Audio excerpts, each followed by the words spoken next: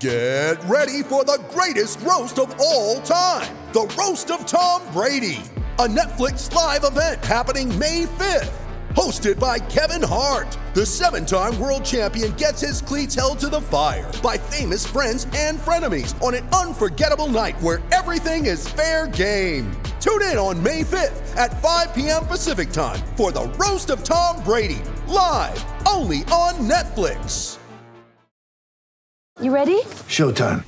On May 3rd, summer starts with The Fall Guy. Let's do it later. Let's drink a spicy margarita. Make some bad decisions. Yes! Audiences are falling in love with the most entertaining film of the year. Fall Guy. Fall Guy? Fall Guy. That's what the poster said. See Ryan Gosling and Emily Blunt in the movie critics say exists to make you happy. Trying to make it out? Nope. Because I don't either. It's not what I'm into right now. What are you into? Talking. Yeah. The Fall Guy. Only in theaters May 3rd. Rated PG-13. With threats to our nation waiting around every corner, adaptability is more important than ever. When conditions change without notice, quick strategic thinking is crucial. And with obstacles consistently impending, determination is essential in overcoming them. It's this willingness, decisiveness, and resilience that sets Marines apart. With our fighting spirit, we don't just fight battles, we win them. Marines are the constant our nation counts on to fight the unknown. And through adaptable problem solving, we do just that. Learn more at marines.com.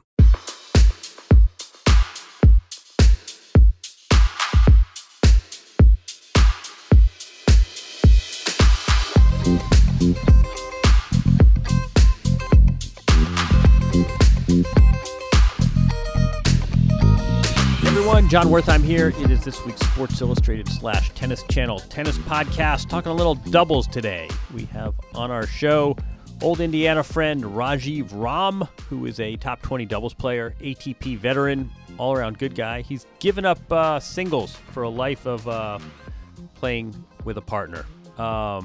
He's now with Robin Klaasen of South Africa, and they've had some impressive results. We talked to Raj about sort of life on tour, what it's like being married in your mid-30s and traveling the world as a tennis player. We talked a little bit about doubles versus singles, why he decided to give up the singles and go doubles only. Good talk, good guy.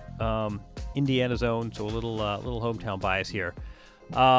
Let's try and connect. He is playing in Asia right now, and so the Skype machine is letting us down. We're going to do this by conventional telephone line. Imagine that. Rajiv Ram, how are you? How you doing? Good. Almost end of the season. It's crazy. Yeah, I was going to ask you. I was just reading about like Neptune, where on some of the moons the seasons last 40 years. How long does it feel like this season's been? We're in mid-October. How are you holding up? It's funny because I think season's always like you know, when you start out, you're fired up, and you know, as it goes kind of fast in the beginning, and then the middle part of it, you know, when we're in Europe in the summer, I think that part gets a little bit long, and then all of a sudden it's like, boom, you're in Asia, and then it's almost over, and then it's like, wow, how did it go so fast? So it kind of, for me, it goes in stages a little bit. You're holding up okay though. Yeah.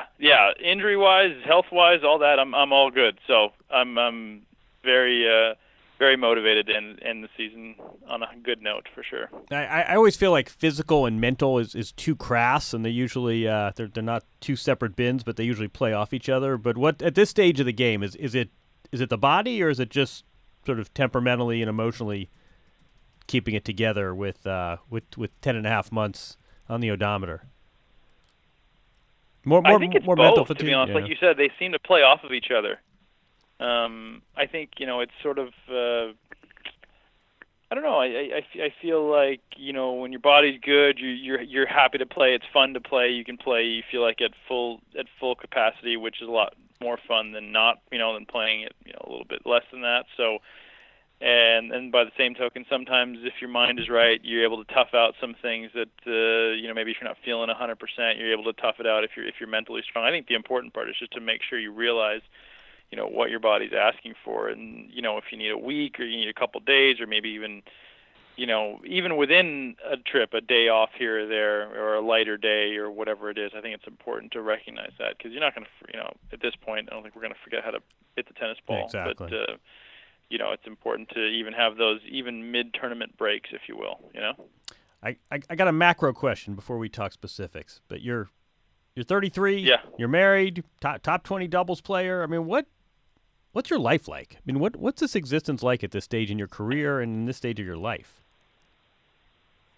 I mean, it's funny because it hasn't been that much different, as tennis players go. I mean, it's not like you fall into this, in your late teens or anything like that. You've usually been playing tennis, quite regularly for some time. So it's weird. It's not really that much different than any of the other my whole life really. I mean, it's been centered around playing the sport, and I enjoy it and stuff like that. It happens to be taking me around the world, which I certainly don't take for granted. But I think it's like it's always been for me. I'm just trying to figure out how to get better, how to work on my game, on a daily basis, what I can do to perform consistently, and look at the guys that are the best players in the sport and try and take little tidbits here and there and just apply it to myself. And I think it's always kind of been about that for me. So it's not a whole lot has changed in that regard.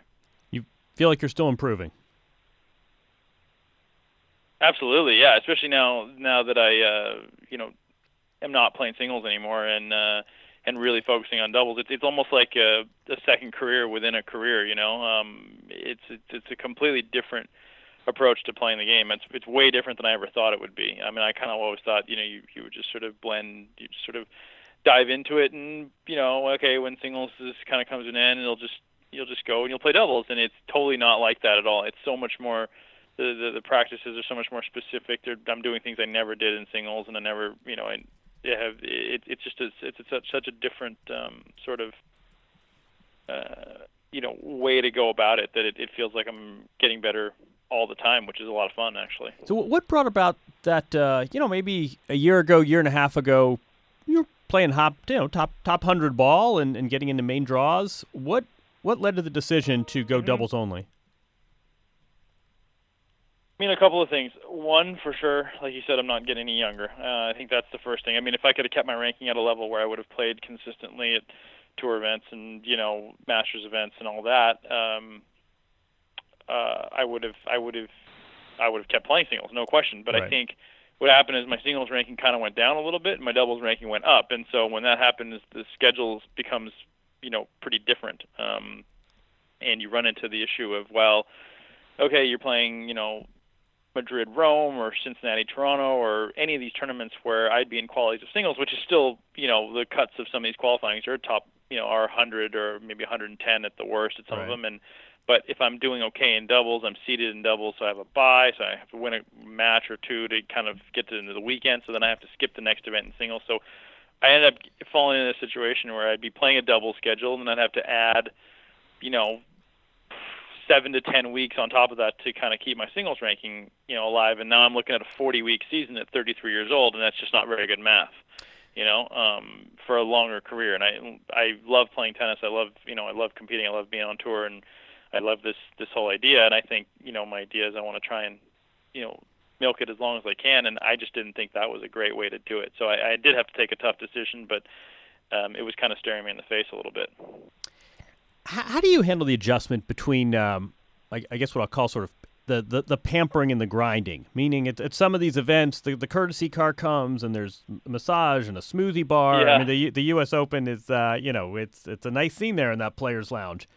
And a week later, you could be out of the draw and you're back to standing at the. I'm thinking that most Americans, it's sort of all about getting the Delta upgrade. And when you fly business class, it's a different experience. So when you're sitting back and in coach, I feel like for tennis players it's that in turbo mode. I mean, how do you deal with the this gap between some events treating you quite well and then you're back to going through security lines and waiting in line to put gas in your rental car?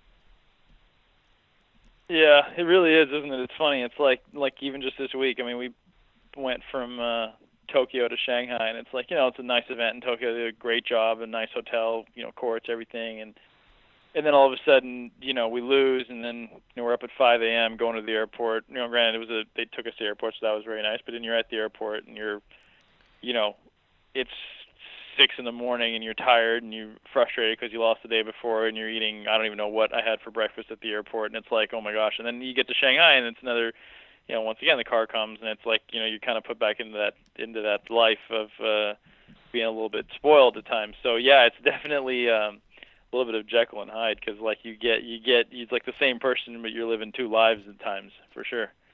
But it's kind of like I said before, it's part of the job. We've done this as tennis players. Travel is the constant, whether it's junior tennis or professional tennis or masters events or futures or whatever it might be. There's always travel. So it's kind of like we got that down. We got that part down pretty well. It's a great life skill, if nothing else. So I suspect this is a question you get asked most often when people find out what you do, which is the dreaded, who would win a doubles match between Federer, Nadal, and the Bryans, or Rahm and Klaassen, for that matter? I get it. It seems like, if you're a casual fan, that's a question I seems to make sense. It's sort of on the order of who would win, Serena or John McEnroe. I can understand the instinct, but what's your stock? I'd rather stick with your doubles question. The other one's the dangerous question. All right, we won't go there. What's your stock answer though when you're back home in Indiana and someone says who would win, the top two singles players or the top two doubles players? Look, at the end of the day, I think there's no question that if the top players in the world practiced doubles and really made it a priority, that they would be awfully tough to beat. But I think the edge that we doubles players have is that, we do spend hours and hours working on our craft, and we do try and do things to negate, and to try and not negate, but put ourselves in the best position to win no matter who we play. And those are things that a lot of the singles players, at least on the doubles court, don't do. And that's what they do so well on the singles court. That's why they're, ranked where they are. So I would say, obviously, just like anything else, it's tough to say on the given day, but I wouldn't count the doubles guys out. I think, especially a team like the Bryans, they've been doing it since they could put one foot in front of the other, and they're special in that way. And I think I think that goes a long way as far as who they could beat on a tennis court. You can plug yourself there too. You and a partner. I wanted to. I always like your origin story, because I feel like so often in tennis you have these sort of these outliers and these unicorn. The Williams sisters, obviously, thoroughly unique story. Sharapova, unique backstory. You have a very conventional origin story. Why don't you sort of talk a little bit about it? You weren't exactly thrust into conventionally unconventional. Yeah, right? Exactly. I was thinking it's almost like, you ever hear the stories with the Federers where Mr. and Mrs. Federer were saying like, boy, I'm glad you've taken the tennis, but I think you should have more interest. Could you dial back the tennis, and maybe you want piano lessons on Tuesdays? You're fairly you were not exactly thrown into the hothouse of junior tennis, were you? No, that was, at the end of the day, it was always my choice. I was lucky. I was really lucky in the sense that it was always my choice to play or not to play, and how far I wanted to take it was going to be based on how much I worked at it, and that was it. And my parents never thought it was a good idea to say, if we've got a kid who's got some talent, and let's send him to this tennis academy or whatever. And if that was something I wanted to do, they would have been supportive. But that was never something I thought was going to sound like a good idea. So my tennis until I was 15 or 16 was basically just until I was 12, it was playing with my dad, and then after that, for 3 or 4 years in Indiana, it was playing in the local club at the clinics and stuff with the other kids, and it was a glorified hobby until I was about 16 years old, and then it kind of turned a bit more serious, and I really started to work at it. But it was never something that that consumed me at a young age by any means. You think that's still possible? You think in 2017, in this global sport that's never been more competitive, a player could get to the heights that you've achieved with a very conventional background like that, of just, hey, I'll hit with my buddies in the Midwest, and hey, by 16, this is actually something I'm pretty good at. You think that's still possible? I do. I really do. I think that part of what makes me kind of able to, at 33, still think about what can I do to get better, because I actually enjoy being on the tennis court. It's always been fun for me. I talk to a lot of kids that I grew up with, and that are kids born in the 80s, and their junior tennis experience was awful. It was competitive, and it was always just, not that mine wasn't competitive, but it was all about winning and losing, and who did you beat and who did you lose to, and every day was sort of like, at 12, 13, 14 years old, it's having to deal with pressures of, things that a kid that age shouldn't have to deal with. And I think that's a big part of why kids maybe get the quote unquote burnout. And then there's a few that fight through that and maybe turn into megastars. I don't know, but I feel like it's certainly possible to make the sport be fun and play it at a very high level. And I think in a lot of cases, it's actually the better way to go about it. What do you do to make this sport more fun? I mean, I see the statistics are really grim on the number of players who enter a junior tournament, number of kids enter a junior tournament and don't enter a second one because it's such a stressful experience. What do you do to sort of fun this thing up for kids? It's a great question. I would say I only have my own experience to go off of, and the best thing that my parents did was always made the result of what happened in a tennis match secondary. I mean, the first priority was, did you have fun? Did you enjoy it out there? And if you didn't have fun, is it because maybe you didn't play so well, or was it because? And if you didn't win, well, then maybe we can turn it into, well, let's go practice and get better and do that so that you can maybe win next time, because that'll be more fun. It's not, oh, you didn't win because you're not very good, or you're not, it wasn't a negative connotation at all. It was like, well, what is it that is fun about this sport? And a lot of times it was just the act of going out there and hitting balls, and that was fun. But as I got older and kind of got better, and I wanted to win more, because that seemed like it was enjoyable to me. I actually found the means to do that because I didn't have any baggage, I guess, from trying to manufacture that when maybe I wasn't ready for it.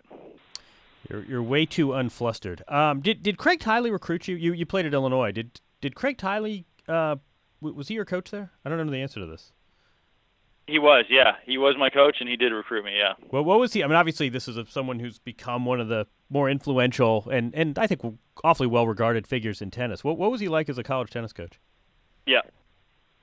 He was pretty similar to how he is as a well-regarded figure in the international world of tennis, to be honest. I think that's kind of probably why he got to the position he's gotten to. I mean, he was all about improvement, all about forward thinking. And if you look at, for me, the Australian Open probably does the best job in general of, well, not the best, it's tough to say the best, but one of the best jobs in tennis as far as a tournament that is forward thinking.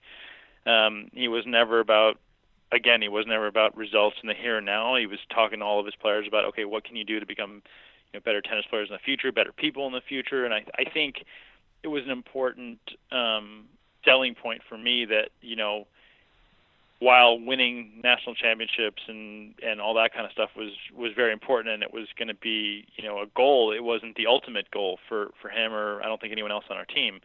I think he's sort of taken that attitude to his new job right now, and is constantly trying to find ways to make his event and all of his events better in Australia. You didn't overlap with Kevin Anderson, correct? I didn't. I left early. I left after 1 year, one season of college tennis, and Kevin is 2 years younger than me, I believe. So if I'd stayed, we would have overlapped. But Craig, if I'm not mistaken, Craig recruited Kevin, but I don't know if he coached him. Gotcha. But you played more importantly with Daly. Maybe he coached him for 1 year, actually. Now that I think about it, Craig coached Kevin for 1 year, and then he left. Gotcha. But you did play with Daily Show correspondent Mike Costa. Is that right? Yeah, of course I did. No, did I play with him? No, I didn't play with him either. Can you believe that? I missed. I thought you guys the were two most like famous Illini I missed. Yeah, exactly. Oh, I know. You know what? I think you played him in juniors. Mike Costa was huh? I think he mentioned that he knew each other from juniors. That's what it must have been. No, Mike Costa was there on my recruiting trip. He was a senior like the year before I would have gotten there, and so I got to know him then, and then when I started playing, he was actually still trying to be a tennis player when I started playing futures and stuff. So I ran around with him a little bit before he got serious about comedy. I was going to say, Kevin Anderson's getting to the U.S. Open Finals, all well and good, but you had you had another member of the program who had a pie eating contest on the Daily Show a few weeks ago. That's right. I always wanted to. Well, you mentioned you didn't graduate, and yet your parents are very educated, and education is obviously something that's important to you. How do you sort of go about thinking long term about your education now?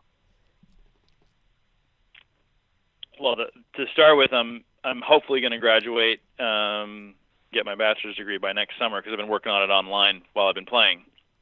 So that's the first thing to start with. My mom was kind of a big advocate of, my dad too, but my mom especially said, this tennis thing is great and you should do it now that you have a chance and you're of the right age, but it's always going to be important to at least have that. And so for the last about 3 or 4 years, I've been working on chipping away at my degree, and I'm actually pretty close. I'm actually a senior, if you can believe that. Hey. I'm pretty close to finishing it now, which I'm actually excited about. So senior year, that's the first thing. You're almost home.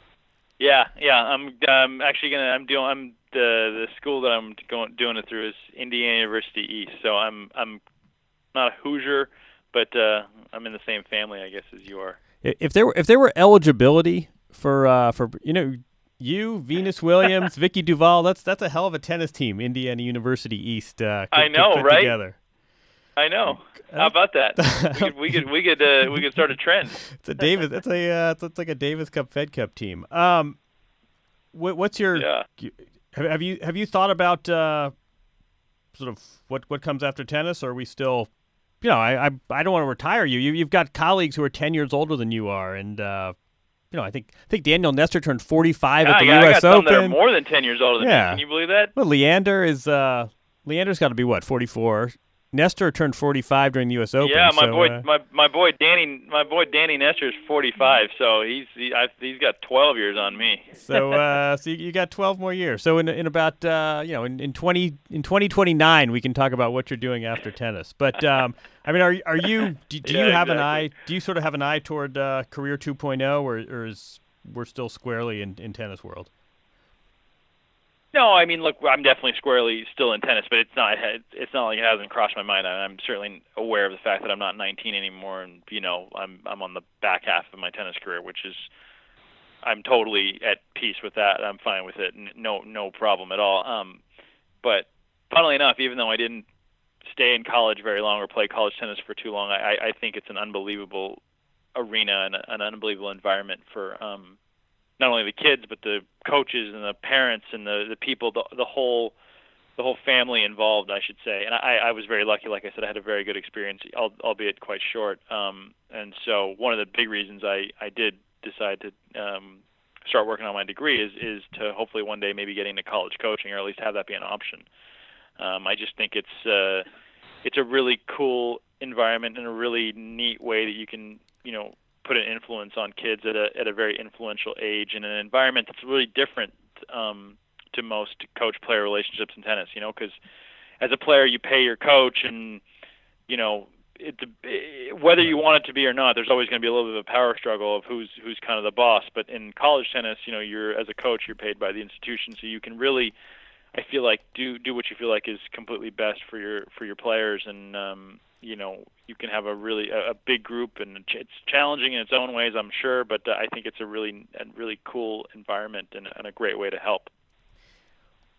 I want to ask you about sort of a little more about the life of a doubles player, and one of them is you're sharing a locker room. You're sharing a locker room with the singles guys, and you're seeing them in the lounge and at the hotel, but it's a different draw. I mean, how when Nick Kyrgios walks off the court after a first set tiebreaker against Stevie Johnson, or Nadal does X, Y, and Z. I mean, how attuned are you to the goings on in the singles draw? I'm pretty in tune. I mean, I think most of the guys playing doubles, I can't really say this for everybody, but I'm assuming that most everyone started to play tennis not to necessarily be a doubles player. I mean, everyone got to a certain success level in singles to make it to this point in doubles. So I think, we all are very in tune with the singles and what's happening. And as I think that even, a decent amount of the singles guys are in tune with what's happening on the doubles court. And I think that's one of the better things about our tour right now is actually we're less divided possibly than we ever have been before. Singles guys can use their rankings to play doubles events, and I think doubles guys actually enjoy that challenge and enjoy playing against some of the biggest stars in the game in an arena where they feel pretty comfortable and they feel like maybe they can have wins over them. And I think as singles players also see it as a challenge at times. And I just think that the tour is actually a pretty friendly place to be right now. And, I think that's got a lot to do with obviously some of the older guys that, the guys that have been around for a while, and guys like Roger and Rafa who've kind of carried the sport. And I think everyone's pretty well versed in what's happening. Yeah, that's a good point, though. I mean, I don't know how much of that is, Roger's a nice guy, Rafa's a nice guy, Murray's a nice guy, and how much of that is just when you're dealing with 30-year-olds and 35-year-olds, it's much different than 20-year-olds and 25-year-olds. I mean, I think some of this culture starts at the top, and Federer and Nadal get a lot of credit for that, but I also think, like any workforce, the dynamics are much different when people are in their 30s and are married and have more perspective than, 18 and 19-year-olds who are still figuring things out. That's really true. Actually, I didn't think about that, but that's a great point. You see more, players, both men and women, with their spouses, their kids, and it's like a family affair, and maybe that's how it was, back in the 70s, 80s, I don't know, but certainly when I first started on tour, it wasn't like that. I mean, 30 years old and you're kind of pretty much, done with your career, if not almost done, and now you got guys playing their best tennis, not even at 30, but at 31, 32, 33, even and beyond. And I think just because they're better tennis players, they're definitely probably more mature people. They have families, like you said. They have other priorities and other things in their life. And I think it's just a more mature place at times, for sure, the tour is. And I think that's probably a big part of it. I feel like doubles always gets a little bit distorted by the Bryans, who people read about them, or they there's a 60 Minutes piece. People watch them and they say, oh, this is this incredibly close relationship these doubles teams have, and they share ATM cards and they go have every meal together, and it's distilled through the lens of identical twins. And then you find out some of these doubles players barely have a relationship at all when they're not playing tennis. What's your sort of characterize your relationship right now with your partner, and also what just in general kind of what's the level of attachment detachment? Obviously varies from team to team, but sort of what's sort of an average doubles team relationship like when they're not blood related? I mean, I think you just hit the nail on the head. I think it really varies based on personality. Like for me, I mean, speaking completely candidly about myself, I would have a difficult time being, partners with somebody who I didn't feel like I got along with off the court, to at least to a certain extent, and someone I could talk to things about outside of tennis, or even, when you're talking about, geez, how am I going to try and win a Grand Slam event or a Master Series event or whatever, you're going to have to get into some, pretty vulnerable situations and talk about things that maybe you're not the most comfortable to talk about. So, you have to feel like you trust, your partner. Or at least I feel like that's the best way to go about it. And I feel like that's, other than being, fantastically skilled, that's one of the things that the Bryans really have on a lot of the other teams is they don't have any issues kind of divulging those things with each other, I'm sure. I mean, they're identical twins, like you said. So for me, I mean, I think there definitely is an importance to have an off-court relationship with your partner to a certain extent, and then the chemistry seems to blend a little bit better on court that way. But I would guess. But what about you? What about you right now? Really, just what's that? No, I mean you're obviously the Bryans are an extreme case where they can hit each other in the groin with their tennis rackets back at the hotel, and they don't have to worry that anyone's going to break up and find a new partner. But what about you now? I mean, are you having every meal together? Are you guys texting each other when you're at different locations every day? I mean, what's kind of the level of intimacy? I mean, when you're at the same tournament playing the same event together, obviously your schedules are pretty well intertwined. I mean, you're going to practice at the same time, you're going to play a match at the same time.